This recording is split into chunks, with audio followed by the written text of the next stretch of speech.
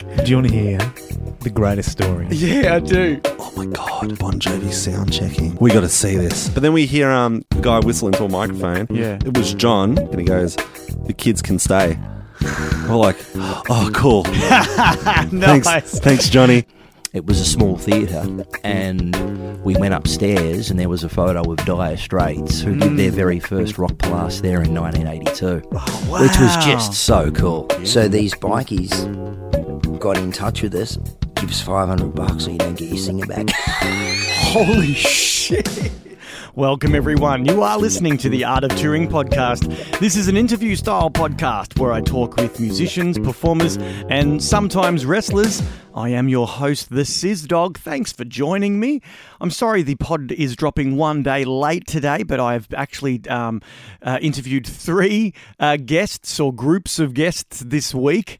So not much time for editing, a lot of time for interviewing, but that's okay. I've got a few in the can now, so I can just drop these each week for the next 3 weeks, which is pretty cool.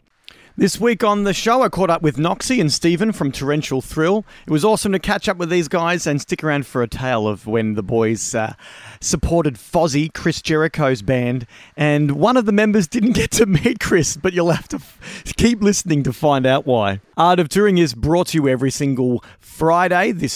It's on a Saturday, but that's all right. You can listen to Art of Touring on iTunes or on the Google Podcasts app or on Spotify. And remember, Art of Touring is part of the A Lot of Green podcast network. You can check out all the other awesome podcasts on their network at www.alotofgreen.com.au. Guys, tell friends about this podcast, tell enemies about this podcast, tell everyone about the show. You know, it's a good little interview show, you know, from Melbourne, Australia, all about music and touring and life and juggling and all the crazy stuff that, you know, musicians and performers and wrestlers get into on the daily. So if you think your friends or your family might be interested in listening to the show, then, you know, tell them about it. That'd be awesome and get some more ears on the product, eh? That'd be rad. There is some coarse language in this week's episode, so if you are listening with kids, it might be a good idea to throw on the real Ghostbusters. And once they're dropped off at their softball lessons, then and only then can you throw the Art of Touring back on. Now let's take a moment to hear from this week's sponsor. Episode 74 of The Art of Touring is brought to you this week by the Hawaiian Tropics Bikini Tour. Are you looking for a summer gig? Do you like driving around in a bus with bikini models?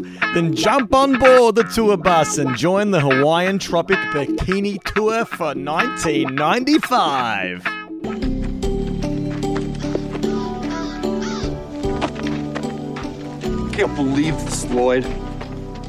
First Mary dumps us, then the cops take our nest egg, then our hog breaks down. Yeah! When are we ever gonna catch a break?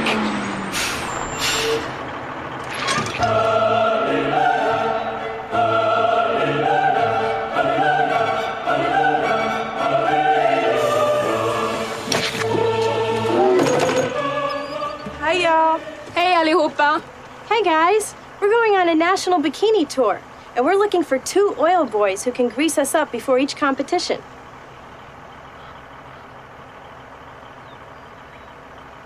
You are in luck. There's a town about 3 miles that way. I'm sure you'll find a couple guys there. Okay, thanks. Bye. Hej då.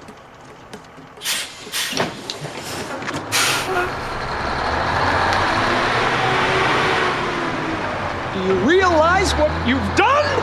Hey! Lloyd! Lloyd!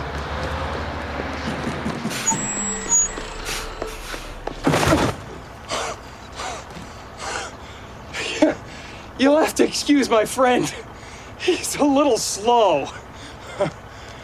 The town is back that way.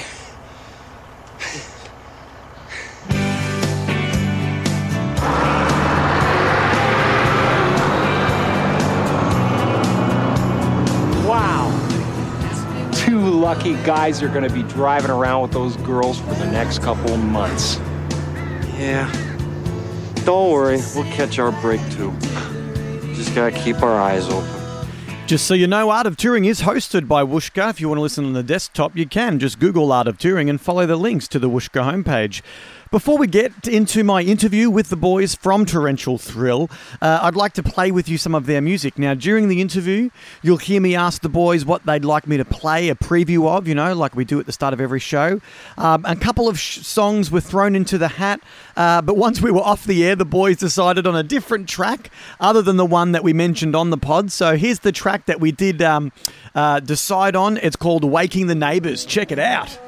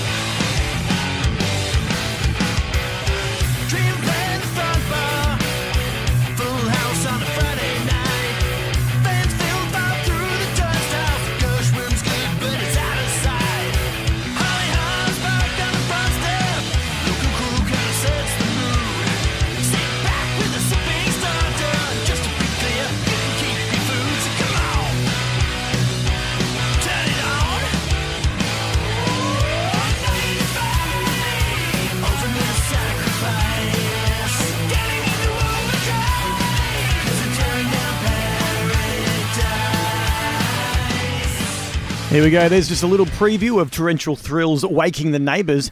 And without any further ado, here's my conversation with Noxie and Stephen from Torrential Thrill.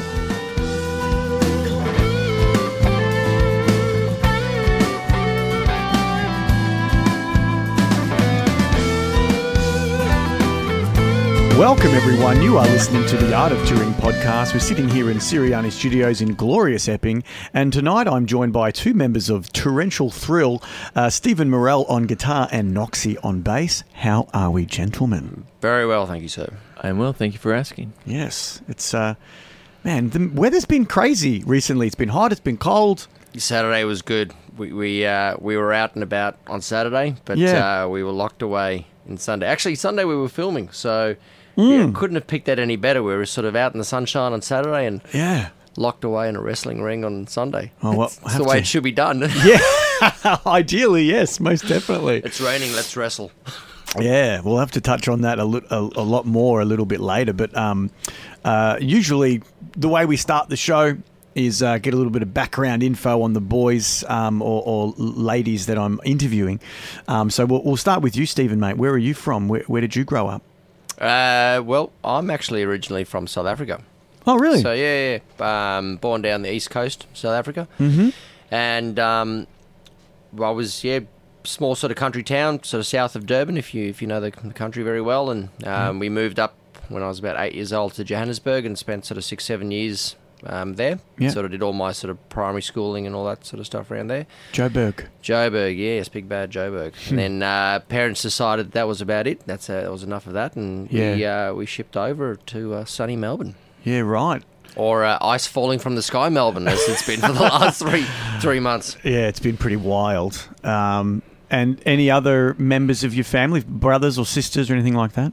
Well, yeah, I've got two brothers. Youngest brother Matt is drummer in our band. Oh, okay. So we're both from the motherland. Yeah. So Matt's a little bit younger than I am. He's probably, I think, 4 or 5 years younger. Sure, yeah. So we both sort of came over here and did the rest of our high schooling over here. And how old were you when you came over, did you say? 13. Oh, okay. So I don't really most people are sort of say I'm from South Africa. They go, I didn't really sort of pick that, you know what I mean? Yeah. Because your accent wouldn't be that strong. No, not anymore. They really sort of keep it. Yeah. Year 9, 10, they sort of hammer it out of you. Yeah. Say it again, mate. Yeah, right. Hold him down. Oh, gosh. You can tell Noxie came over here after the school and he's got still that nice, rich Canadian accent. No dude about that. Yeah, right. And so when you were over in Johannesburg and Durban? East London was the town that I was born in. Oh, okay. Yeah, south of Durban. Right. Still in South Africa? Still in South Africa. Yeah. And so growing up in that area, did you have any musical experiences in primary school at all? Or I didn't really sort of play music throughout. I mean, I sort of... the first album I got was... I think it was either So Far So Good by Bryan Adams. Yeah. Or it was Tourism by Roxette. I can't remember. Yeah.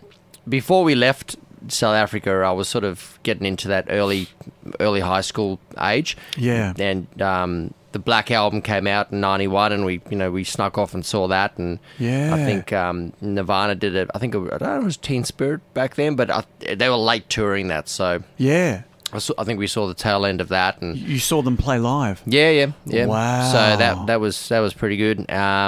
And then we saw. I used to go to a couple of shows. So we saw Phil Collins and Elton John. My folks were all into that sort of stuff. Saw Roxette when they came out. Yeah, so your family was really supportive and wanted to expose you to artists as they came to the country, that kind of thing. They weren't ultra supportive of me going to a Metallica show at the age of like 11. Yeah. But look, Mum and Dad were sort of into music and all that sort of stuff. Dad, he's pretty good in the piano and all that sort of thing. So we grew up in a household where the folks were into, Saturday night sort of hanging out with the mates and, a bit of music and, Sure. a couple of Dad's mates would come over and they'd get the guitar out and a bit of sing along and, you'd have the sort of, top 40 sort of screaming on the jukebox and it was just a social sort of thing. Like, we weren't really a music family. Like, I only really sort of picked up a guitar in my sort of mid-teens. Okay. When we had come to Melbourne.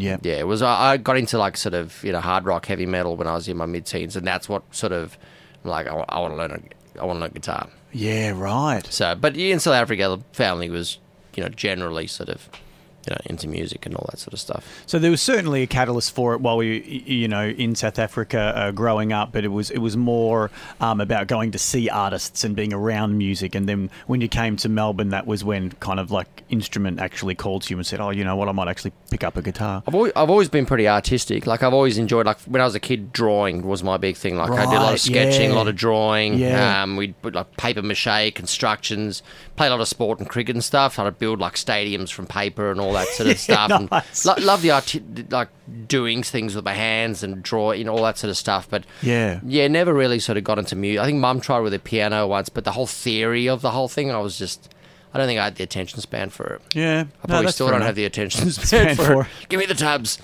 I mean, I'm a music teacher and I don't have any attention for theory. So you either have that in you or you don't, I think. Yeah.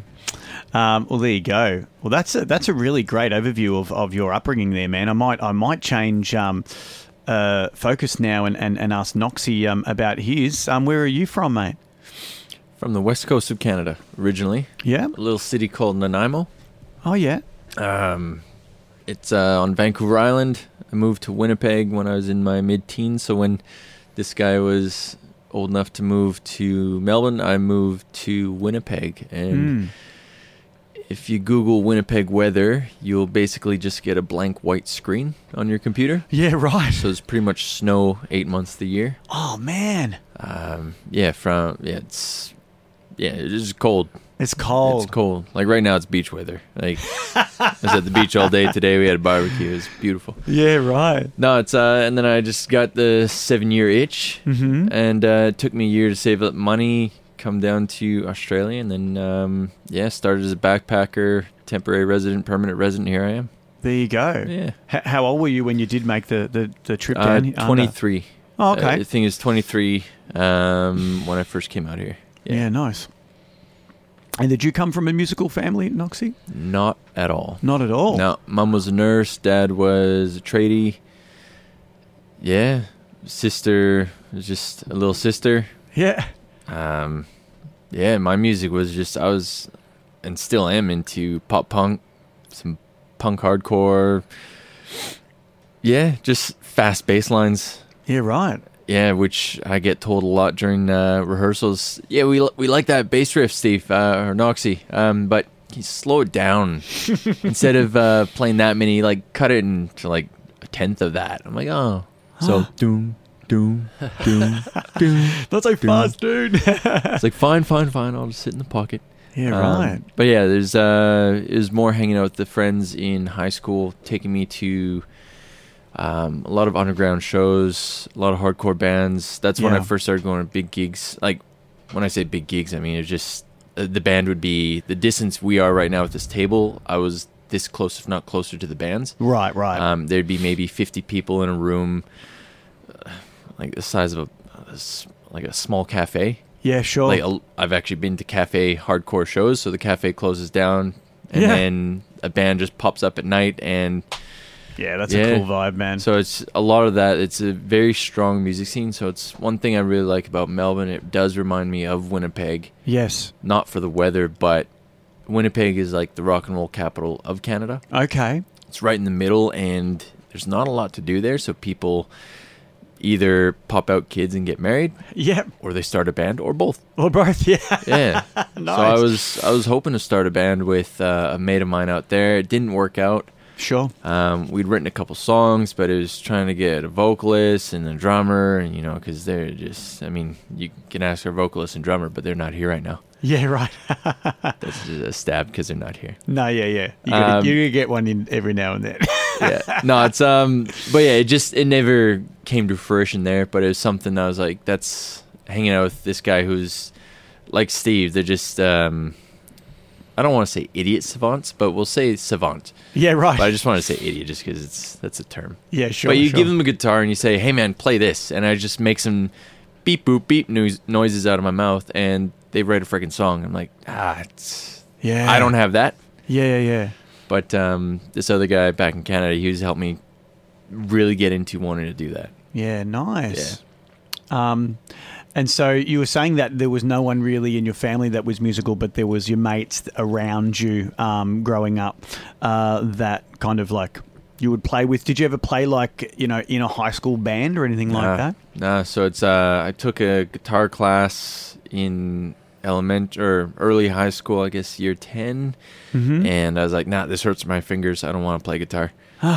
Went to drama class. I was like, yeah, this is too easy. I'm more intellectual in school than anything. Is after high school that I don't know. I just always wanted to be in a punk band. Just still want to be in a punk band. Yeah, right. I'm working on it. I'm trying to get our songs faster. I'm working us there, but yeah. No, it was just some of the mates I was hanging out with, going to shows, and then some of them took up instruments, but then dropped them, and some of them aren't doing anything with it now, but they've got that crazy talent. Yeah, and, it was a lot of people like that. This is even a couple years before we started our band, before Torrential Thrill. It was a couple years before. I remember coming out here. I wasn't a resident yet. We just came out for a few months, and I remember going playing basketball outside of an elementary school with a bunch of our mates, and Steve was there. Sunny day, very nice day. Everyone's in t-shirts, shorts, running around except Steve. Steve's sitting in the shade, had a couple JDs with him, his plastic bag, jacket on, and he's just like, I was like, what are you doing here? He goes, just hanging out. Like, no, we're over there playing basketball. What are you doing over here? He's like, you want a drink? I'm like, I'm good. I was like, you know what, man? One day, and I told him this, and I remember it. I was like, you know what I'm going to do, man? I'm going to go back to Canada. I'm going to pick up a bass. I'm going to just school myself and learn all I need to know. I'm going to come back because his brother just started doing some drumming and getting really serious into it. I was like, you know what? I'm going to come back, and we're going to just start a band. He's like, yeah, you do that. You do that. And I could see it. Like, I was excited. I could see in his eyes. He's like, get fucked. I'm not sure that ever happened. This story is so weird. There's no context. There's no context because we're playing basketball, and I remember talking to him. He's like, yeah, sure. Matt must have been playing basketball. Wouldn't have been me. Matt was, exactly. We all were. You were there, but we were playing basketball.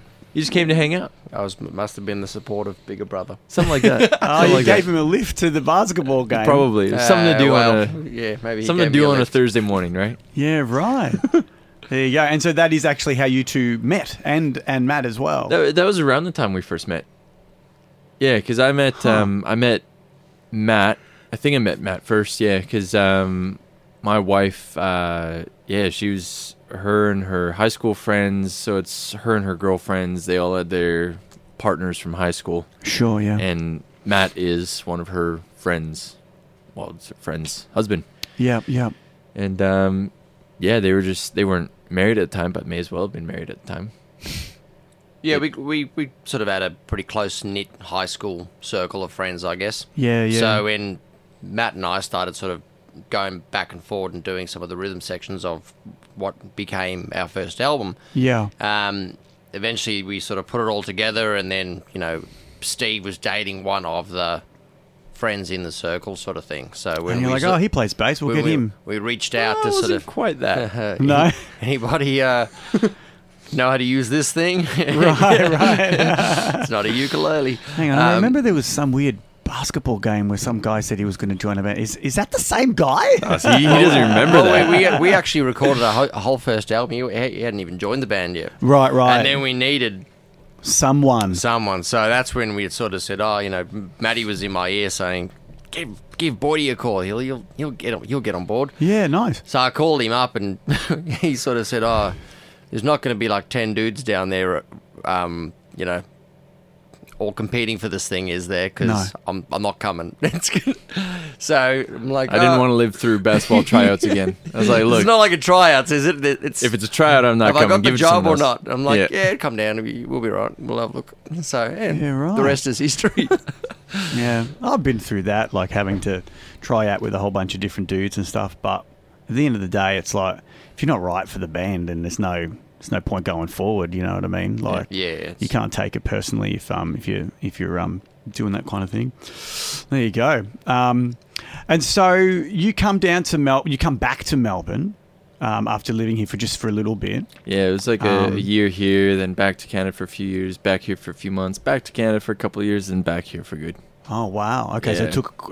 You didn't push the fridge over straight away. You had to kind of give it a few goes first. Yeah. And eventually fell right over. Which was colder. Yeah, right. Yes. Scales tipping. And so now, you're a resident here of Australia. Yeah, nice one.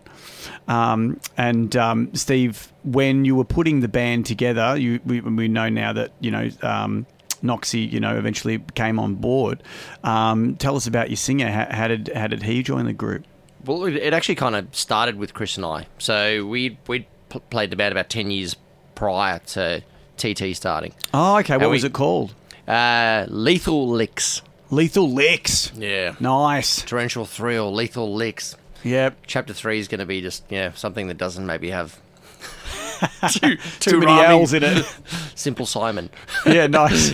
And that sort of had various renditions of drummers and bassists, and just wasn't sort of heading in the direction that we wanted to go, and I was a bit jaded about the whole process. When you're trying to get something off the ground and you just can't get a dynamic of the right number of people and on the same page. And so eventually we sort of gave it away, and we'd sort of been through trying to sort of put together a couple of EPs, and it just didn't work. And moved away from sort of music for a couple of years, and got involved with sport and all that sort of stuff. And what'd you play? Soccer. Okay. Yeah, so sort of totally opposite direction. Co-ran a soccer club.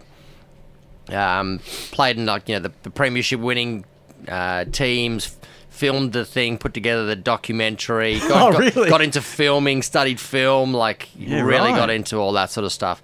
And then that sort of washed up, and we had just had our first kid. Mm-hmm. Leo was born, and I was just driving back from work one night, and I was listening to some of the old tunes, some of the old EPs we'd put together. Sure. And you always think that you're time poor and you're busy, but you don't actually really get how time poor and busy you are until you have kids. You probably get this. Mm-hmm. And it was kind of that sort of shining moment where I'm like, we should get something started again now, because I don't want to be just that guy that sits down in the pub every Saturday night whinging about how busy he is and how there's just nothing going on apart from work and kids. And it was just like a moment that just sort of pick up the phone, give old mate a call, give Chris a call. I haven't spoken to him in years, and just see where he's at. Yeah. And literally like a fortnight later, we were jamming on some stuff down in eastern suburbs, and then we just ran that for like a year, just once a week, once a fortnight, just catching up and just working on stuff. No ambition, no plan, just catching up and having a jam. Sure. And then we found out we were having kid number 2. Ah. And I'm like, we should record an album now before it all ends. 'Cause I know how this goes. Like, it all ends eventually and it's going to end now. So quick, let's record something. Right. And that's when we recorded our debut Mars. And, you know, in hindsight, you could probably argue listening to that album that maybe this could have been an EP. You know, there's a lot of sort of pre-production-y sort of stuff here that could have just been, you know, you've got a little bit of goodness there and a little bit of goodness here. There's your EP. But I've always been a bit old school and like I like my albums. You know, like I'm like I'd rather have something that's got 3-4 killer tracks on it and 6 fillers than just a 3-4 track EP. Like I agree, man. Look, I think that's just the way I'm put together. The art of putting an album together, they don't have to be all hits because that's just silly. Like, I mean, not every album can be Hysteria, like, you know, or Beat It, or Thriller. You know, there's got to be album tracks on there. Yeah, you know.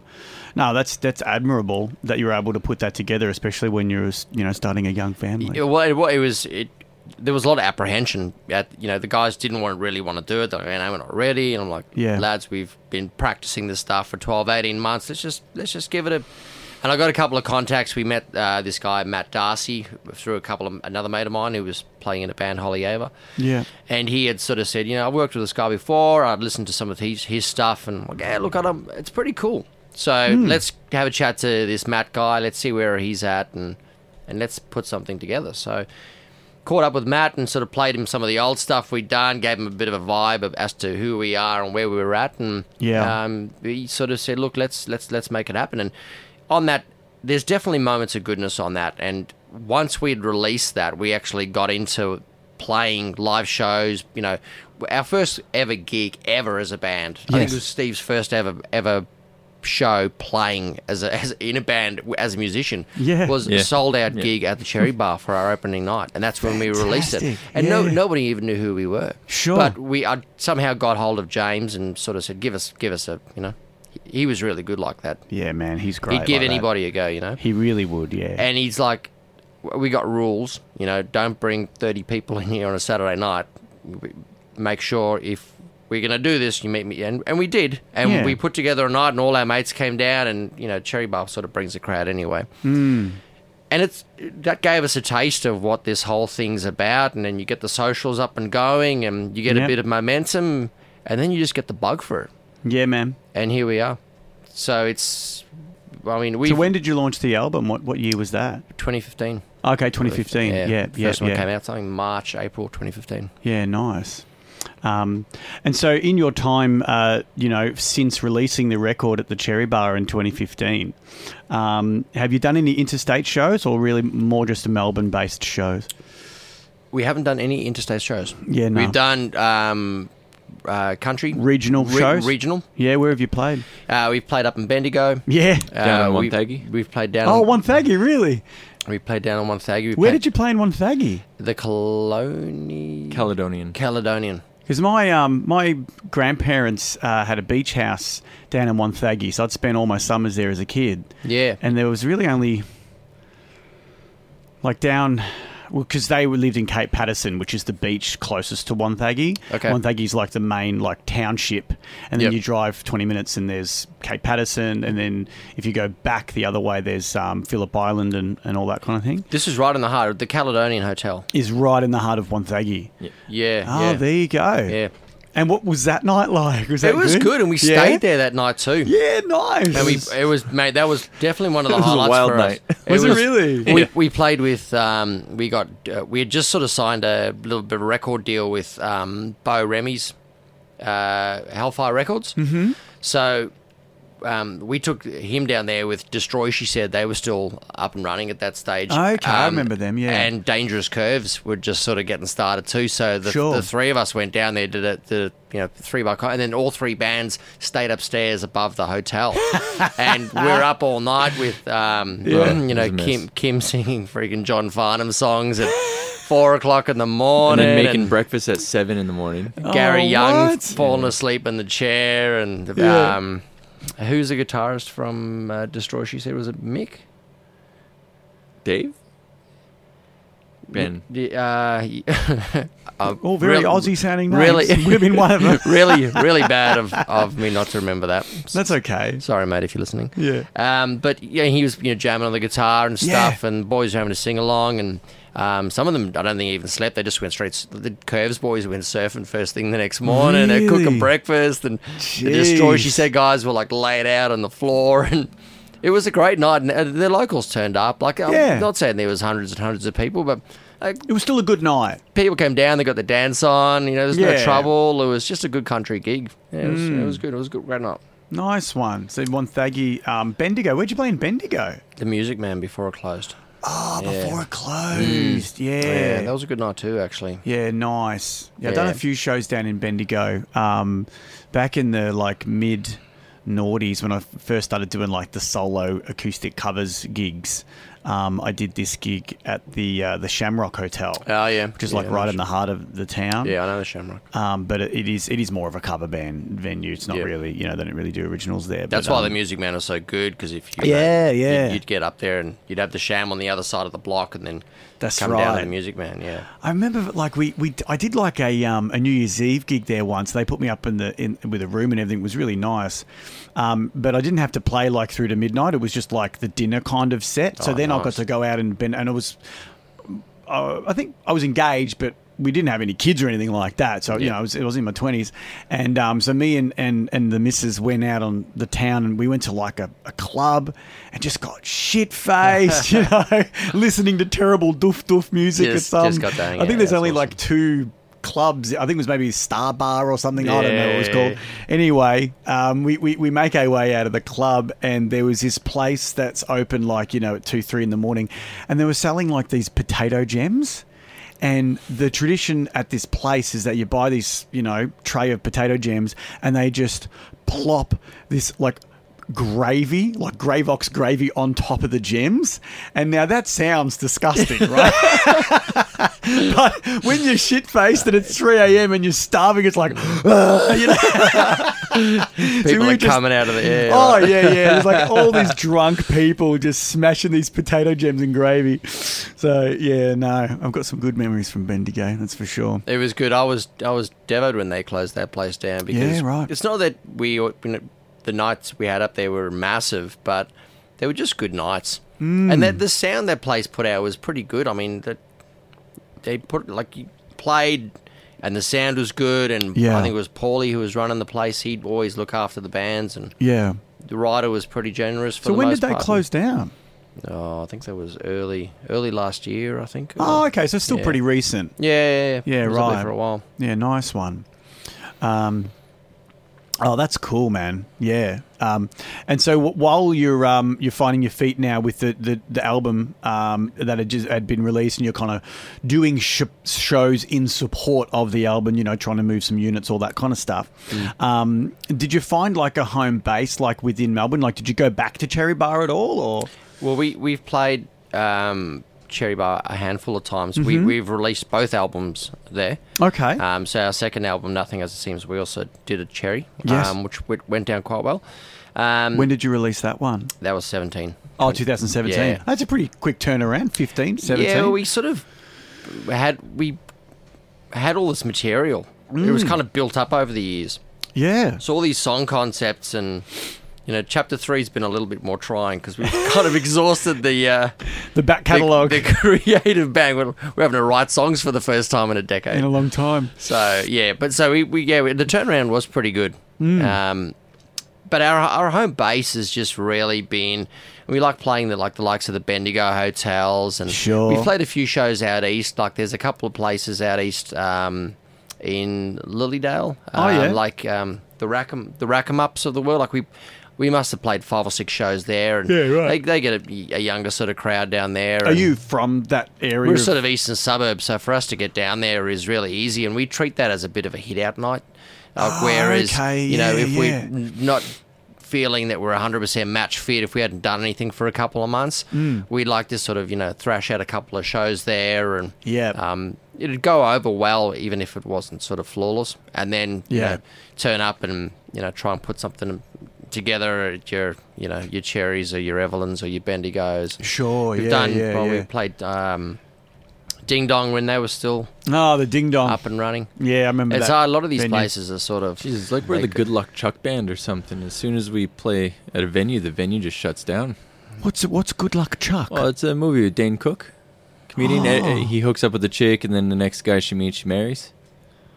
I haven't seen that. I one. know that now. So okay. it's it's that yeah. effect that we play gigs. So Well, maybe there we are a few. maybe if we go play Rod Laver, they'll just shut her down or something. Sorry guys, we're closed. TT's been and gone. No one's allowed to play here anymore. No more. Far So out. yeah, we've sort of. I don't think we've done. I mean, if you look at the number of shows we've done over the years, we're sort of do about a show a month sort of thing. And, Sure, yeah. A few support gigs here or there. We seem to have found a new home base at the Matt Flinders Hotel out in Chadstone, which is just out of the city. Obviously, we're doing something there in a couple of weeks.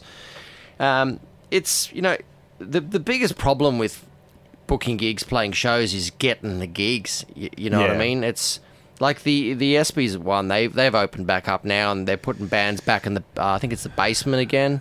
I think they're in the basement. They're in the basement. I think I've heard the Gershwin's open as well. The front bar's just a restaurant now, but DJ restaurant. they've got like one guy running that joint, and it's to get onto them to book anything. Like, you'd be better off just buying a scratch and getting a lotto ticket. Like, you'll get back to you and go, oh yeah, no, September's pretty good. Yeah, give us a call next week, and then it's hard. Like, and that's like their MO. Like, that's been like that there for years. Like, I remember they used to have a great thing at the front bar every Tuesday, Wednesday. It was called Collage Music.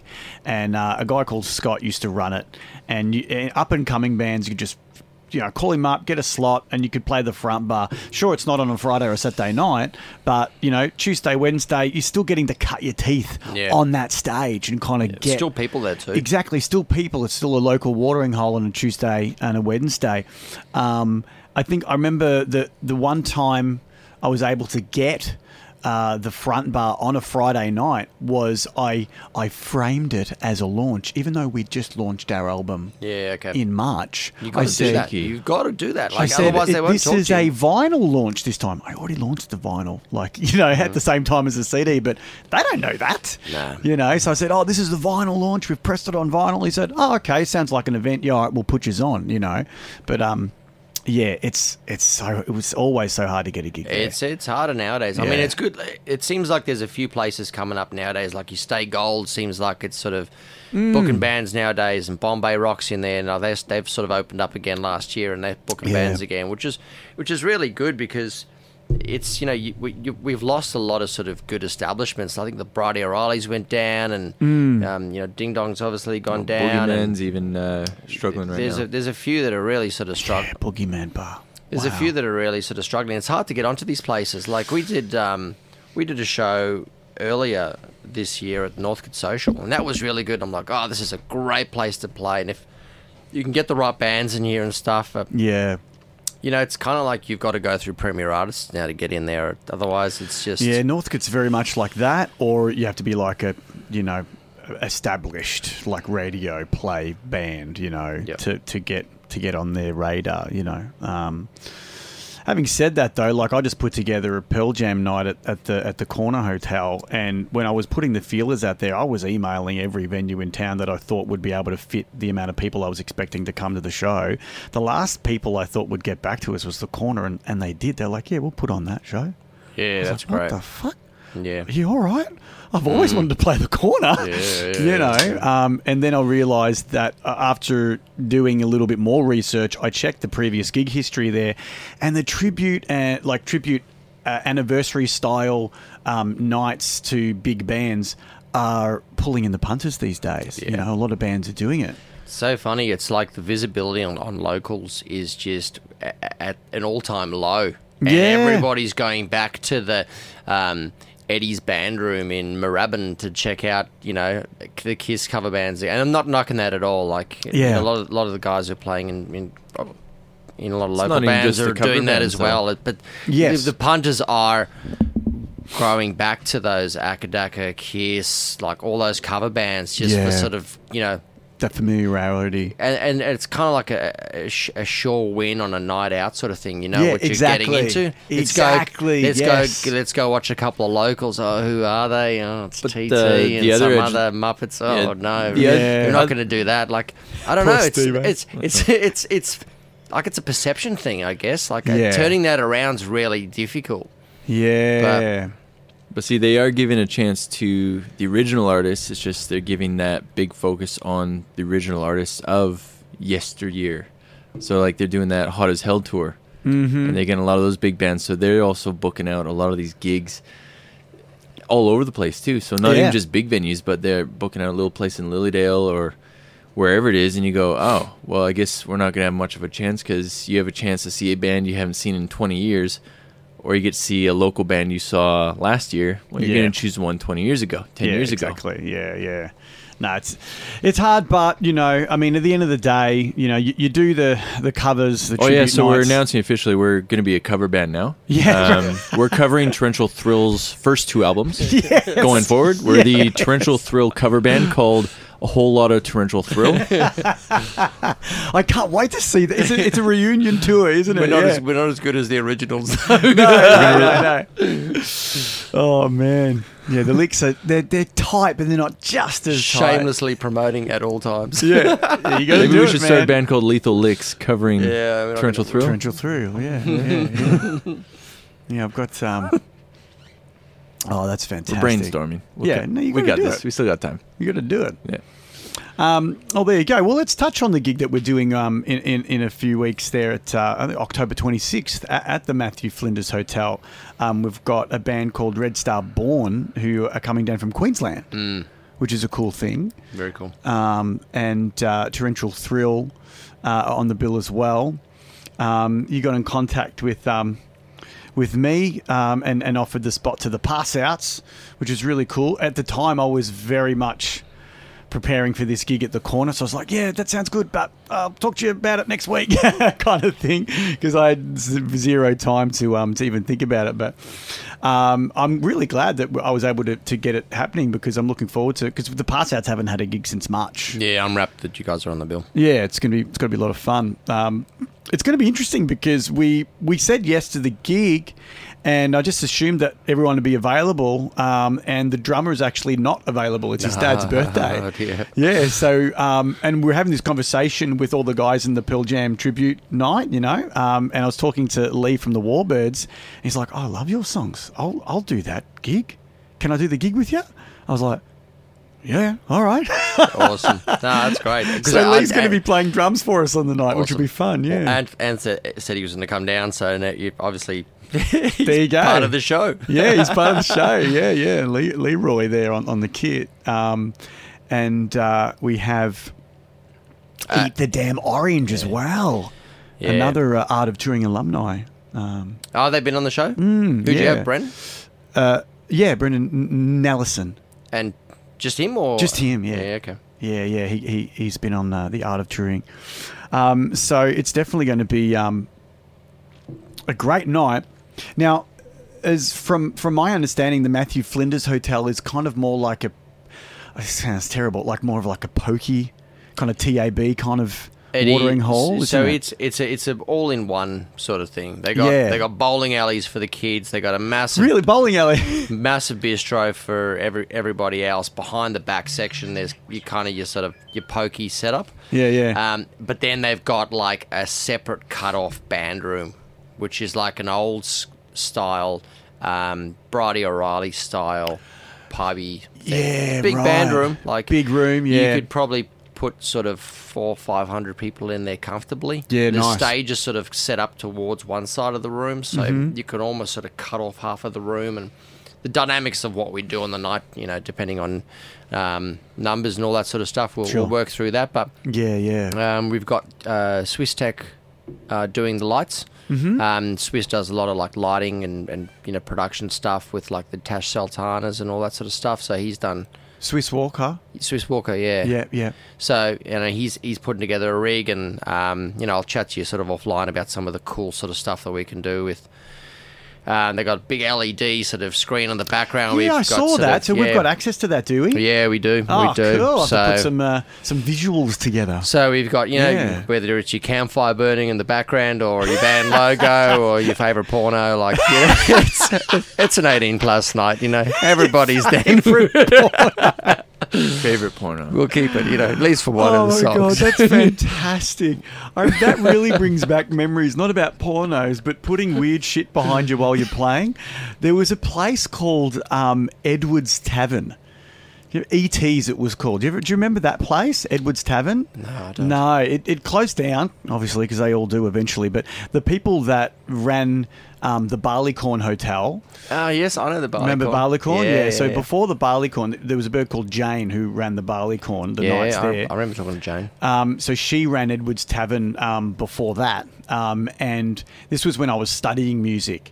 And we put together a recital night as part of... Because that was like your main assessment at the end of the course. You had to put on a night in a venue in Melbourne somewhere, sell tickets or, put a door charge on, go through the whole motions of putting on a gig. It was actually really cool, kind of showed you exactly how to do it. How disappointed you were going to be one You're day. going to be one day, yeah. But no, look, it was really sweet because all the kids, all the guys and girls from the course would show up to everybody's recital. Oh, that's cool. So it was always, a good 20, 30 people at everyone's show. And so I remember it was really old school. They had like a data projector behind us. And I'm like, I could put wrestling on behind us while we're playing. Ah, dude. So, that was when I was 20, I believe. So, yeah, even back then it was still very much ingrained in my pop culture. Well, that's good. So, why don't we, we'll bring it home there and we'll talk a little bit about what you did mention really quickly at the start of the pod, and that was your new single. You were filming a film clip for it on Sunday? Yep. Where were you? Well, we're finally about to release some new music. Mm-hmm. And the video clip for this is a wrestling style theme. Yes. Everyone's into wrestling nowadays. It's kind of like the Ablaze Boys were on like Wrestle Rock. Yes. I might talk about that actually. I don't know what that is. Wrestle Rock? It's okay. I know what it is. We'll talk later. It's all right. I've had Julian James, the godfather of Wrestle Rock, on the show. Is it rock and roll? Or is it wrestling? It's wrestling match, and then there's rock and roll in between. That's right. Yeah, so Ablaze sets. open the night, or whoever it is, they open the night. Okay. They'll play 8-9 songs, and then there's just a wrestling show for the rest of the evening, and then after all the wrestling's done and dusted, the band comes back on for a second set. Yeah. Wrestle Rock. It seems like the done thing. I mean, obviously we got the support gig for Fozzy when he came out last year in November. Yeah. Did you get to meet Chris Jericho? Yeah, Kim Yeah, from did Dangerous. I get to meet Chris Jericho? Look, you weren't around. You were sorry. I was packing up gear. He's like he's idle. He's idle from growing up. It was like I'm Chris from Jericho. Winnipeg. Chris Jericho is listed as from Winnipeg. So you already knew him. Why did you need to meet him? I was wearing for? a Winnipeg Jets t-shirt. Yeah, right. And you didn't get to meet him, Knox. Nah. Like, but the on guy that purpose, doesn't even or- know who he is. No, You wanted to meet him, but you didn't get a chance to. yeah. We were hanging around, Oh, around that sucks. backstage, and Kim from Dangerous Curves goes, "Let's go upstairs and break into the dressing room and meet Chris." I'm like, "Okay." Yeah, So yeah. we just ran up there and just barged in, and I don't think he was feeling that great that night because Yeah. he had some voice issues, and they just wanted to get out of there, and Yeah. there were a few other things going down in Melbourne that day too. So Was that at the Gershwin room? that was at Max Watts. Oh, Max Watts. Yeah, Okay. yeah. So and there was a big incident on Burke Street. Which There's a car bomb or something that day. Oh, it was a day of that whole Yeah, all that there's stuff. like a block from us. We came out to get dinner, and the whole of Swanston Street was just lined with cops. There was 300-400 cops lining up. Shit. And it was massive. So Yeah. But the show still went on, obviously. yeah, well, people were queuing up underground from at 6 Max o'clock, Watts. Everything went well. So Yeah. we got to meet Chris, which was really good. Mm. But yeah, just going back to the wrestling thing, it just seems like it's like wrestling and rock and roll is just a done thing at the moment. Yeah, man. We'd been down to PCW in Ferntree Gully Yes. when we got the tickets for when we got news that we were going to be supporting Fozzy because Yeah. we were going to try and promote through them and say you can get cheap tickets through us and here's some t-shirts, here's some merch and all that sort of stuff. Sure. And Noxie and my brother Matt had been down there to watch the wrestling, and we'd sort of said we should do a film clip down here one day. It'd be freaking awesome. Yeah, man. So about a month ago, we took the guy who's directing the clip for us down there, and he filmed one of the wrestling matches on a Saturday night, and it was cool because they were doing like a ladder match. Oh, Dude, nice. it wasn't just a ladder match. It was everything. You've got to come down to Ferntree Gully and check this stuff out. It's not like... I know, I've been there. Have you... man, this is off the... They had a title match, and it's three stages of hell title match. They had a ladder match. There was 5 ladders going on. Yeah. The Money in the Bank they were doing. It was insane. This guy was like up Nice. on the ring at the top of a ladder, and they're like hit him with a chair, and he'd like fall into the crowd across 3 tables. You know and what's he's crazy? Like, It's yeah, like man. dead. right now I'm experiencing Steve talking about wrestling for the first time in his life. It's like I'm a 9-year-old kid again when you first watch it, because it's like I grew up watching WWF like in the 90s with Yes. my best friend Jordan, and he would powerbomb his little brother into the bed. He'd choke slam his little brother, and he's like, I don't want to get choke slammed. I was like, hey, you're getting choke slam. And I talked to Matt about this, and then Steve's like, what are you talking about? Yeah, But then he right. sees this, and now he's like, I it's so grew, cool. I grew up with wrestling, and I was the Bret Harts and the Shawn Michaels, and I grew up with all that sort of stuff. I just Yeah. So anyway, this was really good, and the track that we're releasing is called "Animal Like Me." Okay. It's kind of like a, in your life you need an animal like you. You need people like you to sort of okay. survive. More of a kindred like spirit kind of thing. kind of thing. It's a heavy song, but Yeah. we sort of thought like, without sort of getting too deep and dark and all that sort of stuff. Yeah. Something fun and sort of chaotic like a wrestling match is just a cool way to promote it. Oh, okay. So there's 'Cause you got all there's the no colour. actual like lyrical content to do with wrestling in the song. It's more like you're framing it like that for the film clip. Yeah, it's kind of like okay, it's just okay. we the last 3 clips we've done have been very story orientated. Sure, yeah. And we're like, it's a freaking music video. Like Let's have we some need fun with to it. move away from storylines and just keep it moving and just Yeah. fun. This is kind of like gives the band a chance to sort of just have fun with the idea, and then you've got the wrestling cutting back and forwards to the wrestling. And Nice. So which wrestlers are going to be featured in the film clip? That old mate TBD.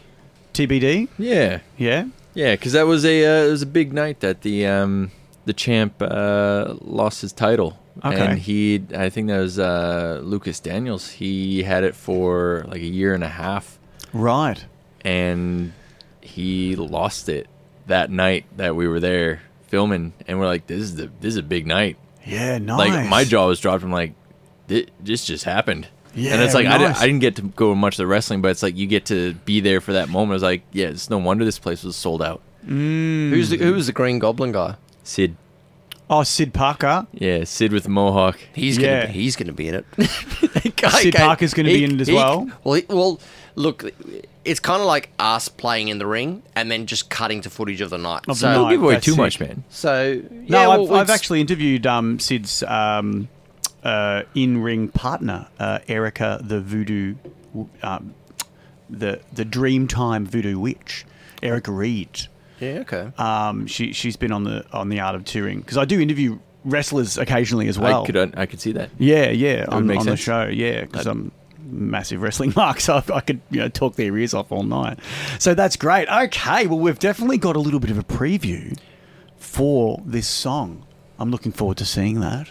Yeah, no, we can't wait. We'll have to see Yeah, I'm what pretty he excited. what he Yeah. comes out with. We're still kicking some butt with the mastering side of things and the mixing side of things, but As long as we got a video, I mean, in 2 weeks' do we time need the we'll audio? hopefully have something that sounds coherent and a music video to match. Beautiful. Oh, that's great. So, yeah, you got the video clip coming out. And so the goal is to actually have it as a release for the night, because Red Star Boyne are doing a bit of a release night as well on the same time. Their It's album, the the launch. album leg of their East Coast tour. Yeah, nice one. There's a few special events happening on the one night. Not to take any fire away from us, but, you're going to get to see Lee Strapp from the Warbirds play the drums for the pass outs for Maybe the we'll first get time. him. Maybe we'll get him to drum for us too. Matt can take Yeah. the night off. And Why it'll be not? like Yeah. it'll be a Lee takeover night. Yeah, you got 10 more songs to learn, mate. Get on top of it. Oh, fantastic. No, it's going to be a good fun night. So, of the 2 albums that you've released so far, is there one track that kind of stands out that you think we could kind of play a little bit of a snippet of at the beginning of this podcast?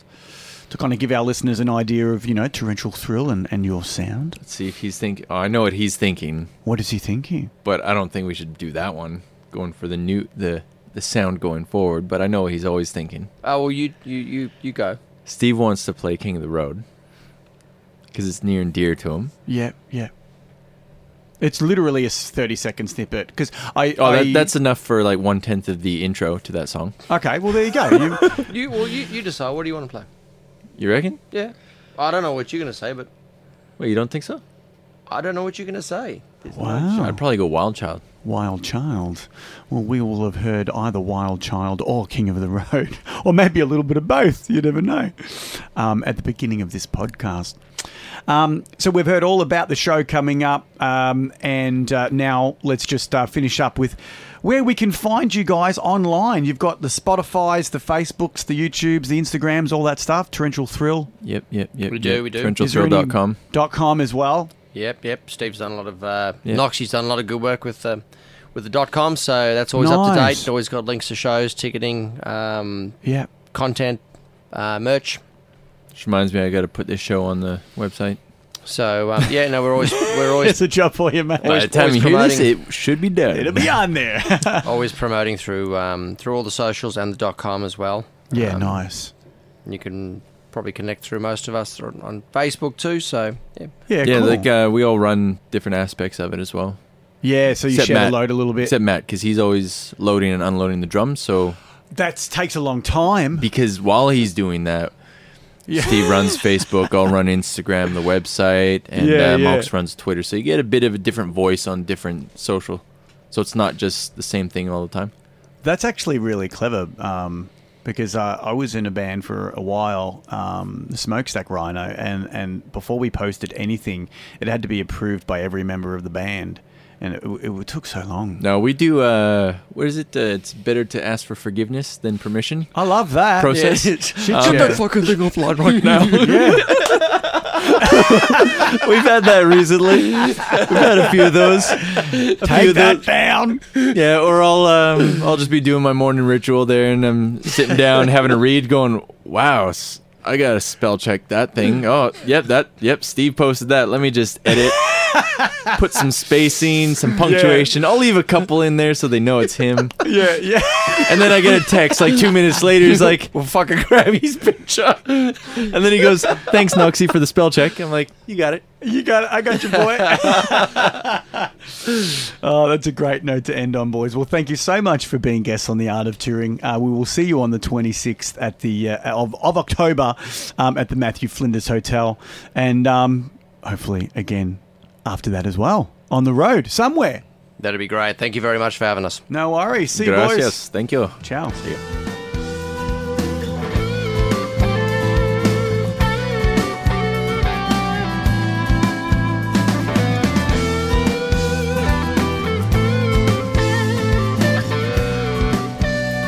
And that's a wrap, Sizzlers. Episode 74, all done. Thanks for listening. If you did enjoy this episode, give the podcast a share on social media, hey? Get out your friggin', your little smartphone and go, oh, that podcast was sick. I'm going to share that with my social network so more people can hear The Art of Touring. Yes, that's what I'm going to do. Do it now. Yes. Use the hashtag Art of Touring Podcast on Instagram. Give us a follow at Art of Touring Podcast on Instagram, and give us a like on the likable page. Why not? On Facebook. Come back each week. Got a new guest each week. So I'd love to have you as a part of the Sizzlers. The Art of Touring family. If you'd like to get in contact with me, email me directly at artoftouringpodcast@gmail.com. Maybe you would like to come on the show. Maybe you're a touring muso, a performer, or a wrestler. Hit me up. I'd love to have a chat. Or just slide into the DMs on Instagram at Art of Touring Podcast. You can listen to Art of Touring on Whooshka, and you can download it on iTunes. If you did enjoy this episode, then take a moment to get your phone out and give it 5 stars and leave a bit of a review. That'd be rad. Now let's hear some plugs. On Saturday, October the 26th, the Passouts will be performing at the Matthew Flinders Hotel alongside Queensland rockers Red Star Born, local legends we've just heard from, Torrential Thrill, and Eat the Damn Orange, another Art of Touring alumni will be there. You can grab tickets on the door. Come on down for a night of raucous rock and roll. That's all from me this week. Before I go, I do have a few shout-outs as always. Shout out to Chris Wall, who designed the rad artwork for this show. You can follow him on Instagram at Mr. Wall, spelt W-A-H-L. Big thanks to my guests this week, Noxie and Stephen from Torrential Thrill. Be sure to follow the lads on their social media profiles, their website, to stay informed on all of their upcoming shows and releases. That's all from me this week. Thanks again for listening. Tune in next time for another episode of The Art of Touring with us is Diggity Dog. Woo! And remember, this week's podcast was brought to you by the Hawaiian Tropics Tour Bikini Tour of 1995, when only the hottest bikini girls asked the dumbest guys to be on their bus to be their oil boys.